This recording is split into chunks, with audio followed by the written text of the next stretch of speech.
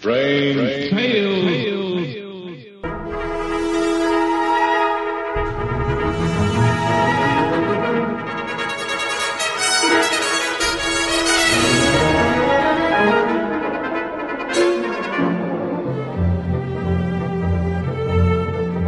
RelicRadio.com presents tales of the strange and bizarre, the weird and the wicked. Stories not necessarily of the supernatural, but of the unnatural.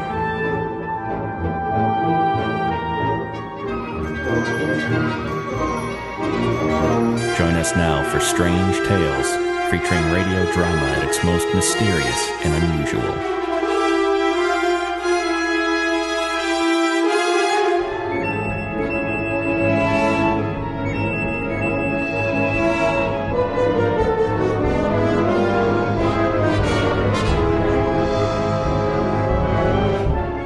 Strange Tales. Thanks for joining me this Sunday. We're going to hear from Favorite Story this week, an NBC series of about 150 episodes that debuted in June of 1946. Our story today is The Man Who Made Gold. This one aired November 18th, 1947.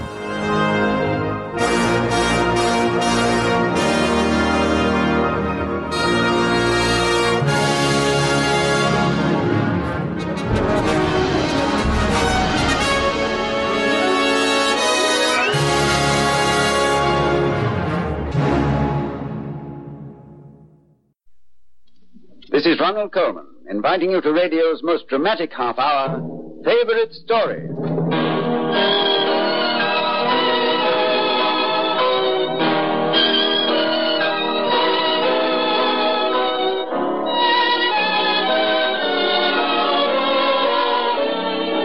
Welcome to Favorite Story, especially produced and transcribed in Hollywood for the Dayton Power and Light Company. On this half hour each Tuesday, we bring you treasures from the great storehouse of the world's best fiction and historical stories. And each story is chosen for you by a person whose achievements have won him fame in his chosen field. Tonight, for example, we asked opera star Lauritz Melchior to name his favorite story. And his selection is a truly unusual one. The Man Who Made Gold by Fitzjames O'Brien. And so, to tell you about the weird adventures of this alchemist, here is your host, Mr. Ronald Coleman. It is not altogether to the credit of mankind that we have been trying to make gold almost as long as we've been able to walk on 2 feet. Centuries before the birth of Christ, the Egyptians and the Arabs were practicing the so-called science of alchemy, muttering magical syllables over pots containing sulfur, charcoal, and the tongues of salamanders. Through the Middle Ages, in dark cellars, black-robed alchemists worked over their fires, trying to fuse copper and mercury, zinc and lead into silver and gold. Mystical, mysterious names of alchemists come down to us. Paracelsus, Albertus Magnus, Roger Bacon, Vincent of Beauvais. To this list of sorcerers, these dealers in magic and spells, we now add the name of William Blakelock, the central figure of this week's favorite story. Those of you who were so intrigued by the diamond lens have asked for another story by Fitzjames O'Brien. And the celebrated opera star, Mr. Lauritz Melchior, happily chose O'Brien's The Man Who Made Gold as his favorite. If you've seen any of the group theater productions on Broadway, or the work of the Actors Lab in Hollywood, you know Maurice Karnofsky is a great actor of the American theater. He plays the alchemist, and Frank Albertson is the young doctor in our story, The Man Who Made Gold.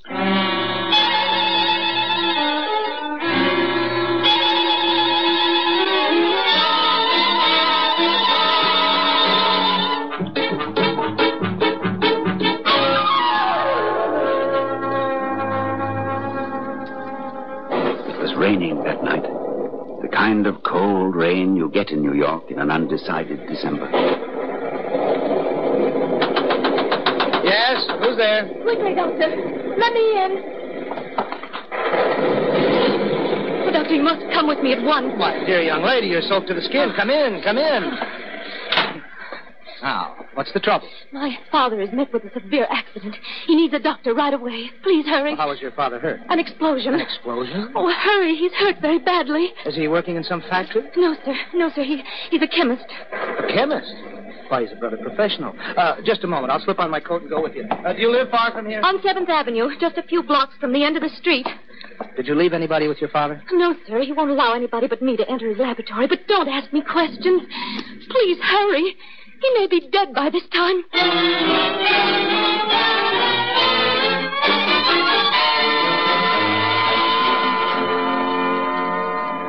They started through the rain-drenched streets. The girl, half woman, half child, had an almost angelic face, and yet her clothes were in tatters, her shoes full of holes. They climbed the stairs of a shabby tenement house. On the top floor, they stepped into a room, half laboratory, half living quarters. The crucibles and retorts were broken. The floor was littered with glass. There is nothing more melancholy than to behold science or art in distress.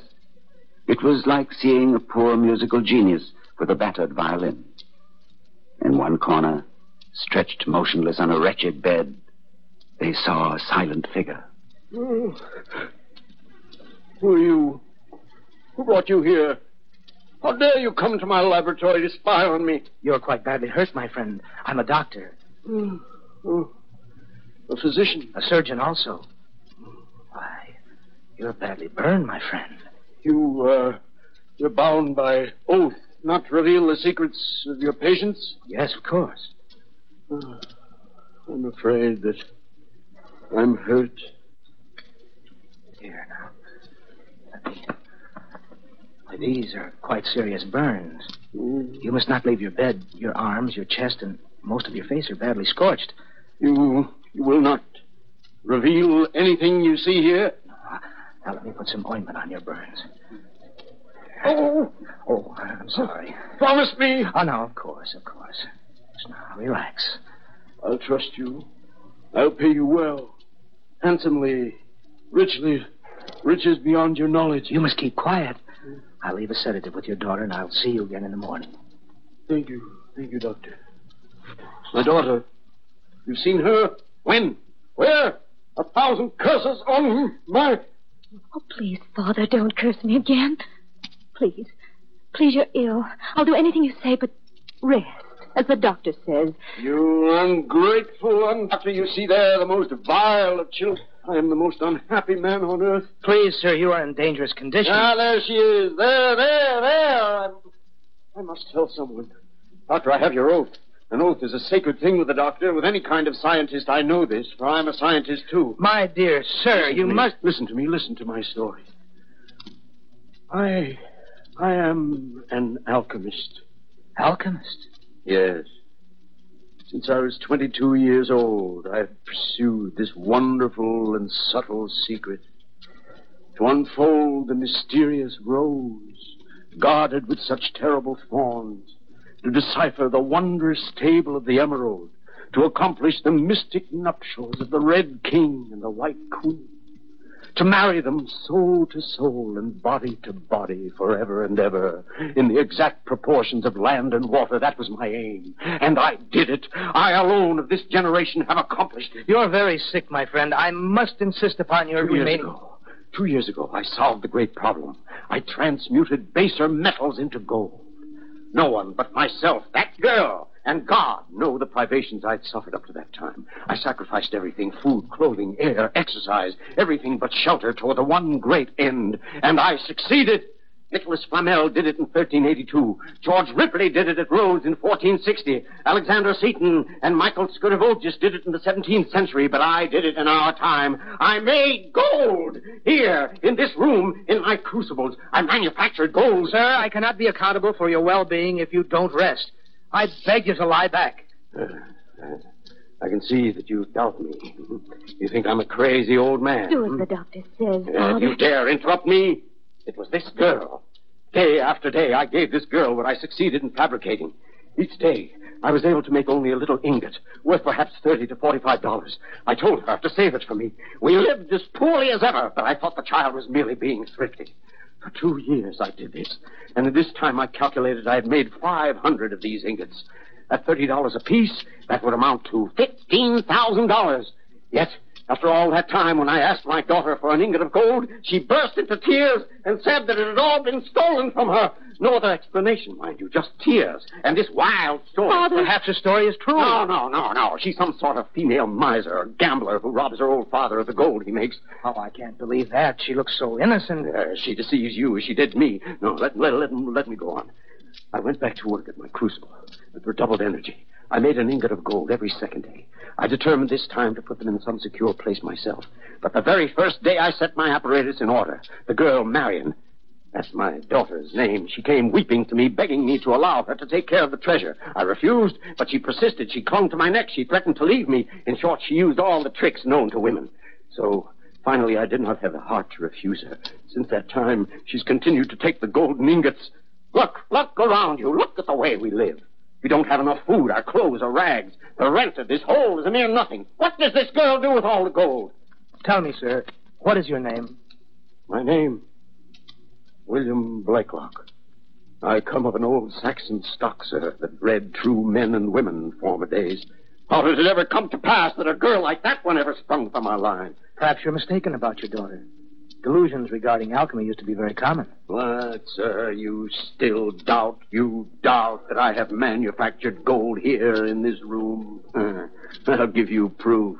I'll pay you with one of my ingots, and you shall take care of me until I'm well.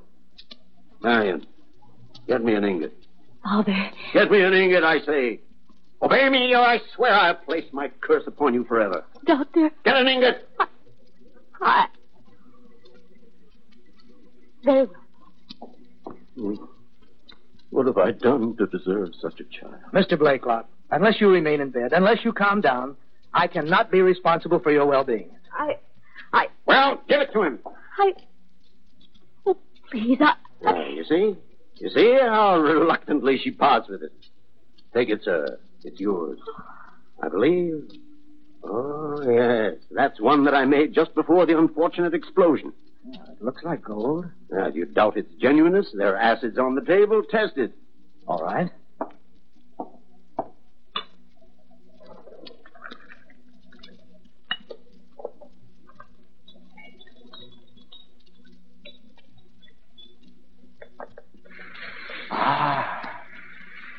It seems to be gold of the highest purity. You're surprised, huh? Well, that's natural. But, Mr. Blakelock, I can't take this gold. I have no right to it. I can't charge you so large a fee. Take it. There are plenty more. Your fee will amount to that before I'm well. I bid you good night, then, Mr. Blakelock, and I urge you again not to leave your bed. Good night. Good night. Good night, Doctor. Doctor, please listen to me. What do you want? Keep your voice down. If you have any compassion in your heart, I beg you, give me back that gold ingot. Oh, it's true, then. You're as mercenary as your father said you were. Lord, Please give it to me. My life depends on it. Here, take it. I wouldn't touch gold that comes from the same house where you live. Oh, Doctor, if you knew. Someday, perhaps, I shall tell you the whole story. The most tragic story in the world.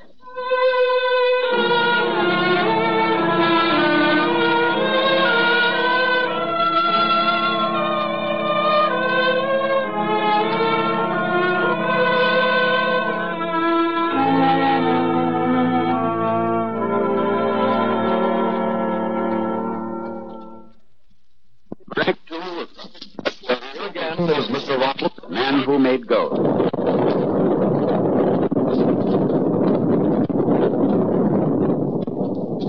The young doctor stood at the window of his chambers. What he had seen that night was nothing which belonged to New York City in this modern century. He felt as if he had the dust of the past on his shoes. And the adventure with Blakelock the alchemist had slipped him back through 500 years to the doorstep of the Dark Ages. He stared at his hands. And in the lightning flashes, his palms were like wrinkled sheets of old parchment, inscribed with the secret hieroglyphs of the alchemist's art. Dr. Luxor! Dr. Luxor! Yes? Oh, Doctor, forgive me for coming to you again so late, but my father is out of bed, working over his crucible. Will I kill him? It would be far better if he kept quiet. Well, come in, out of the rain. I beg him to rest, but he only laughs at me. If anything happens to him, I shall die. You have no idea how I love my father. Then why do you make him so miserable? I tried to save him. It was for the sake of my poor father that I began to deceive him. What have you done? How have you deceived him? Doctor, my father told you his side of the story. How he worked for years in his laboratory. But every experiment ended in failure. Bending over his retorts and his Bunsen burners, he grew weaker every day. I realized, Doctor, that he was on the verge of the grave. If his mind wasn't relieved, I knew my father would die. Do you know how we've managed to live through all these years? How? By my needle. I've done sewing to pay for our food and shelter. It was very hard work, but I did it. I do it still. But your father, he succeeded in making... He succeeded in nothing. Well, he has made gold. I've seen it. I've weighed it in my hand. I've tested it with acids. I know it's gold. Well, you're merely a child. You don't understand what your father's accomplished. The ingot he gave me was purest gold. Yes, it was purest gold. But my father did not make it in his test tube. Hear the rest of my story, Doctor. Go on. I knew my father was dying of disappointment. I had to save him. I put away every penny I could find and hid it in the old sugar bag underneath my pillow. I took extra needlework. I went without eating. But the little bag of money grew so slowly. Oh, so slowly. You'd better go home. It's late at night, and I'm not... No, you must hear me out. My father was getting more pale, more despondent every day. I knew I had very little time. So I started to sell what few possessions I had. A few tattered old books, the doll that I used to love so when I was a little girl, and all the little trinkets that you saved from childhood. I sold them. Doctor, I even sold my shoes. Your shoes? And when my little sugar bag had $35 in it, I bought a lump of gold. Oh. A piece of pure gold, Doctor. And when my father was sleeping restlessly on his couch, I melted that bit of gold in the crucible with which he'd been experimenting. Oh, I'll never forget the joy on my father's face the next morning when he emptied his crucible and found a deposit of pure gold at the bottom. I'll never forget how he called to me, how he... Marion, my child, it's happened. I've done it. I've succeeded. What is it, Father? What's happened? Marion, child, no, you shall see it for yourself. Look in the bottom of this crucible. Don't be afraid. What do you see there? Why, it's yellow and shining. It looks like gold. It is gold, Marion. Gold of the highest purity. You didn't think I'd ever be able to do it, did you? You thought your old father was nothing but a crazy crackpot. I've always had faith in you, Father. Last night I knew I was on the right track. It's the combination of antimony and salamoniac. That's what does it. But the temperatures must be exactly right, and it takes time. Yes, Father. You know what this means, child. No more scrimping, no more saving candle stubs and bread crusts. We're rich as the Medicis. Richer if we like. There's color in your face again, Father. Why not? Pale cheeks go with failure, despondency. No more of that for us. William Blakelock is a name that will go down with honor in the archives of American science. William Blakelock, the man who made gold.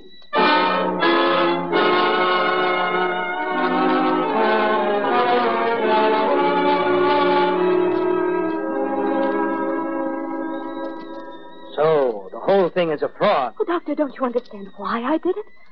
My father would have died of discouragement. But you deceived him. Yes, I deceived him to save his life. Again and again, I slipped the little ingot, the little golden ingot, into my father's crucible while he was out of the laboratory. And each time, I begged him to give it to me. For safekeeping, I said. Then you would put the self-same ingot back into his crucible, and he would think that he'd succeeded again. Oh, he was happy, poor man. He thought he was amassing a fortune. All this time I was supporting us with my needle and thread. And then came that terrible day when he asked me for our savings. And I realized that... We've been making these golden ingots every day for 15 months now. Yes, Father. Then we must have, $15,000 in gold stored away, child. And still we live in this ugly old house and wear the same worn-out clothes. Now it's time we enjoyed some of our riches. Marion, bring me half a dozen of the ingots. I'm going to buy you some beautiful new clothes. No. But you deserve some little luxuries, child. You've been so faithful to your old father in his time of poverty. Now you mustn't hesitate to share the wealth we found together. Bring me some of the ingots you've been storing away. I don't have any ingots. Oh? Oh, you've already converted them into currency. Very wise, my child. Well, surely we can afford to spend $100 without any qualms of conscience. There is no money. No money? Oh, gold? What's become of it? What have you done with our fortune? It was stolen. When? How? Why didn't you tell me? Well, I've entrusted you with a fortune. A treasure in gold. Give me some account of it. I can't tell you why there isn't any gold. Have you stolen from me? Never. Stolen from your own father? Are you a liar, a cheat, a gambler? Is that how you've lost it? Oh, don't say such things. Don't lie to me. Where have you hidden all the ingots? I don't know. 1,000 curses on your head. Don't curse me, please, Father. I shall curse you every day of your life until you return the golden ingots you've stolen from me.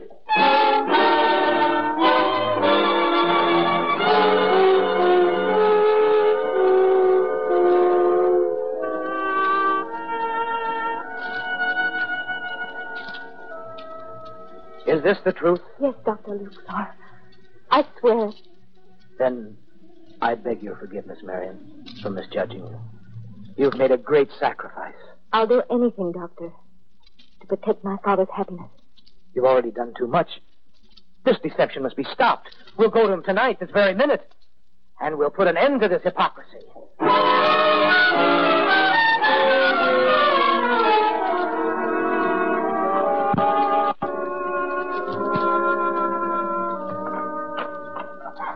Who is it? Go away. Go away, I'm at work. Go away. Mr. Blakelock, you should not be out of bed. I cannot be accountable for your health unless you take care of yourself. I cannot allow a little physical pain to interrupt my great work. Father, do as the doctor says. Get out of my laboratory, you ungrateful child, you thief. Don't plague me. You're just in time, Doctor. In a few moments, the marriage of the Red King and the White Queen will be accomplished. Yes, Doctor. Within the next minute, you'll see me make pure, red, shining gold. Tell him, Marion. Tell him. Father, I want your forgiveness. Well, what? You're going to give me back what you've stolen? I've been deceiving you for 2 years. I knew it. You've concealed my $15,000 all this time. Now you're going to restore it, eh? Very well, Marion. I'll forgive you. What have you done with it? Mr. Blakelock, you never made any gold. Your daughter saved up $35 and bought a golden ingot, which she slipped into your crucible when you weren't looking. It was wrong, I know. But, Father, I meant well. Sir, are you all right?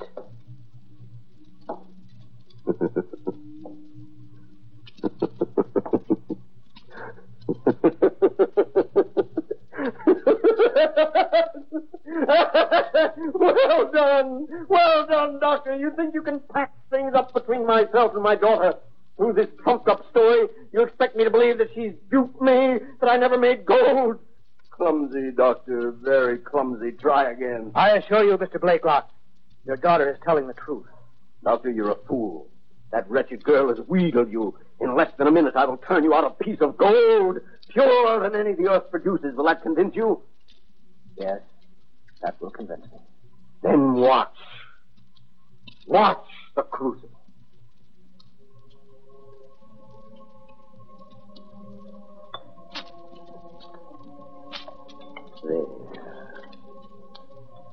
There's the scum. Now the green and bronze shades flit across it. Oh, the beautiful green. The precursor of the golden red hue that tells of the end attained. Now the golden red is coming. Slowly. Slowly. lift this off the fire. Yes, Father. The tongs. Where are the tongs? Here. Now. Incredulous doctor. I pour off my solutions. And in the bottom of my crucible, you will find... You've done it! The gold is there! Of course! William Blakelock is no fraud, no dupe. I have succeeded where all others have failed. I have made gold. Father! Mr. Blakelock! Mr. Blakelock! What's wrong with him? Help him, Doctor. Help him. Father! Marion, your father is dead.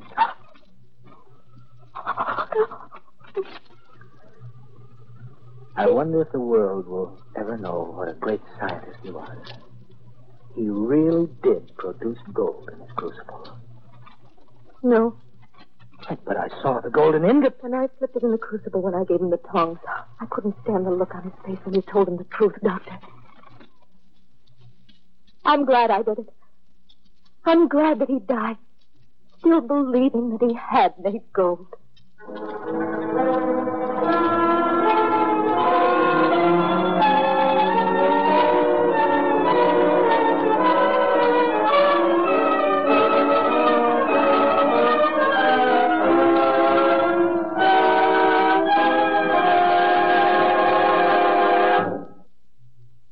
And there you have Fitzjames O'Brien's story of the man who made gold. Now, if your youngster, puttering around with his chemical magic set, happens to turn out an ingot of pure gold, be sure to let us know. In fact, you might send it to me, care of this station. In our story, Maurice Karnofsky and Frank Albertson were the leading players, and Claude Sweeten composed the score. Mr. Lauritz Melchior, who chose this week's favorite story, does not confine his activities to the Met. He will soon be seen in another picture from Metro-Goldwyn-Mayer, the studio which brings to the screen so many of your favorite stories. In just a moment, Ronald Coleman will return to tell you about next week's favorite story. The Dayton Power and Light Company is a business-managed, tax-paying, self-supporting gas and electric service company. Just what does that mean to you and to the 24 counties served by this company? The Dayton Power and Light Company is business-managed. Its officers are men who have risen from the ranks solely on merit and ability. They understand each job in the company as they know their own thoroughly. It is their responsibility to see that the public is served well, that employees have both security and opportunity for advancement, and that investors receive reasonable earnings on the funds entrusted by them to the Dayton Power and Light Company. That requires business management. The Dayton Power and Light Company is a tax-paying enterprise. Last year, it paid a total of $4,776,624.71 in local, state, and federal taxes. The Dayton Power and Light Company is a self-supporting company. It neither asks for nor expects any subsidy or loan from any government agency whatsoever. It cooperates fully with lawfully constituted regulatory commissions. It is a good citizen. The Dayton Power and Light Company is also a good neighbor.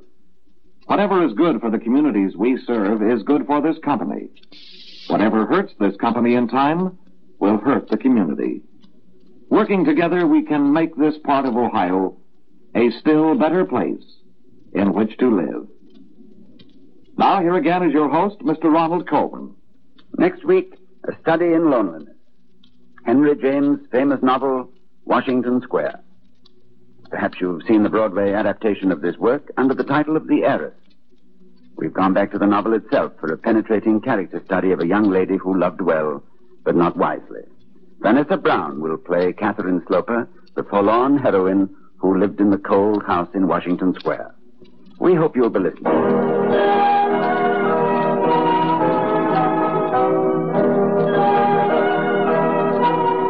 Tune in again next Tuesday, same time, same station, when the Dayton Power and Light Company brings you Susan Hayward's favorite story, Washington Square by Henry James. Enjoy another great dramatic treat this Sunday evening at 9 o'clock when the Electric Theater presents Herbert Marshall in The Admirable Crichton. Good night. Your Columbia station, WHIO, Dayton. That's our Strange Tale for this week. Hope you liked it. You can find more from Favorite Story, Strange Tales, thousands of other old-time radio episodes, all at relicradio.com. Donate through the website if you would like to help support this and all of the shows. That's how this show keeps coming to you every week. Thanks to those who have helped out. Thanks for joining me today. Talk to you again next Sunday with another episode of Relic Radio's Strange Tales.